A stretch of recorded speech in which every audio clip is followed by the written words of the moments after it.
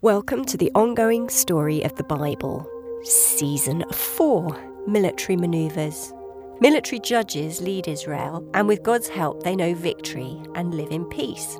Ibzan, meaning father of coldness, from the tribe of Zebulun, lives in Bethlehem and reigns Israel for 7 years. He marries his 30 sons and 30 daughters to foreigners. Now Elon, meaning oak grove or strong, from the tribe of Zebulun, judges Israel for 10 years. Abdon, meaning service, from the tribe of Ephraim, judges Israel for 8 years, and he has 40 sons and 30 grandsons. But as predicted, the people quickly forget God, start to worship other gods, and are then invaded by their enemies. Now, for 40 years, an alliance of 5 Philistine kings control the people. Episode 6. Miracle Births and Dangerous Liaisons. The time is around 1100 BC. A childless woman from the tribe of Dan is visited by an angel who says that she will have a baby. From the womb, the angel says that the child is to be dedicated to God as a Nazirite, meaning dedicated or separated. The laws of a Nazirite are recorded in the Bible book of Numbers, chapter 6. They're not to cut their hair, drink alcohol, or go near corpses. The lady's husband, Manoah, meaning rest or quiet, asks God to send the angel to confirm the message, and he does. They have a son and call him Samson, meaning man of the sun or strong. Meanwhile, at a pilgrimage to the tabernacle in Shiloh, a childless woman from the tribe of Levi asks God for a son. Hannah, meaning God has favoured me, is the second wife of a man from Ramah, meaning dual. His other wife has given him many children. Hannah promises God that if he grants her request, she will dedicate the child to him as a Nazirite. She is very emotional, and the high priest Eli assumes she's drunk, but she explains, and he says that God will grant her request.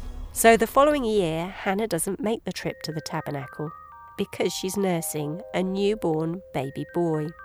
She calls him Samuel, meaning God has listened. After Samuel is weaned, he grows up at the tabernacle, and his mother visits him yearly, taking him a new coat. His mentor, Eli, meaning high ascended or my God, is Israel's high priest, but he is less than perfect. And his own sons are corrupt.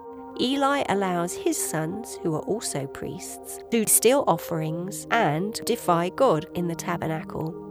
God sends a prophet to Eli with a fearful message. No one in his family will ever live to an old age. God will choose a new high priest, and to prove his words, Eli's 2 sons would die on the same day.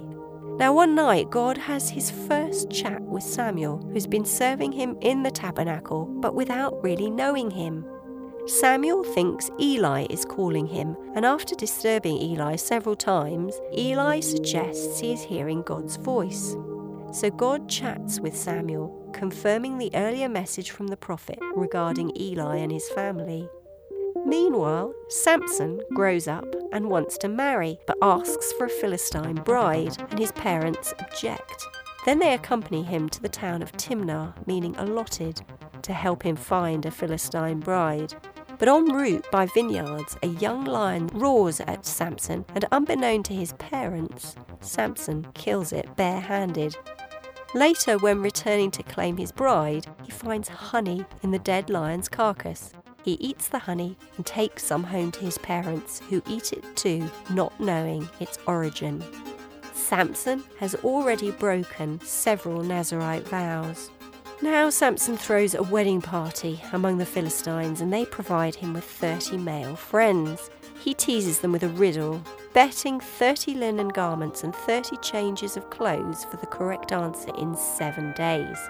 But unable to solve it, the men threaten to murder Samson's fiancée and family, so she nags him to get the answer. When the locals reveal the answer to Samson's riddle, he flies into a rage, murdering them in nearby Ashkelon. He takes their clothes and gives them to the 30 men who had been at his wedding party. Samson then returns home while his bride is given to his best man.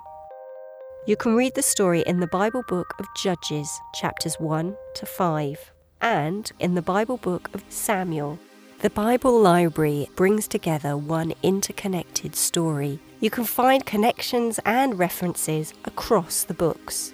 Old Testament books establish God's relationship with man. The books put the Hebrews center stage to demonstrate the faithfulness and holiness of their God. The scripture's purpose is that through the Hebrews, God's blessing will be brought to the entire world. From the high priest Eli down, the people failed to keep God's laws either wittingly or accidentally.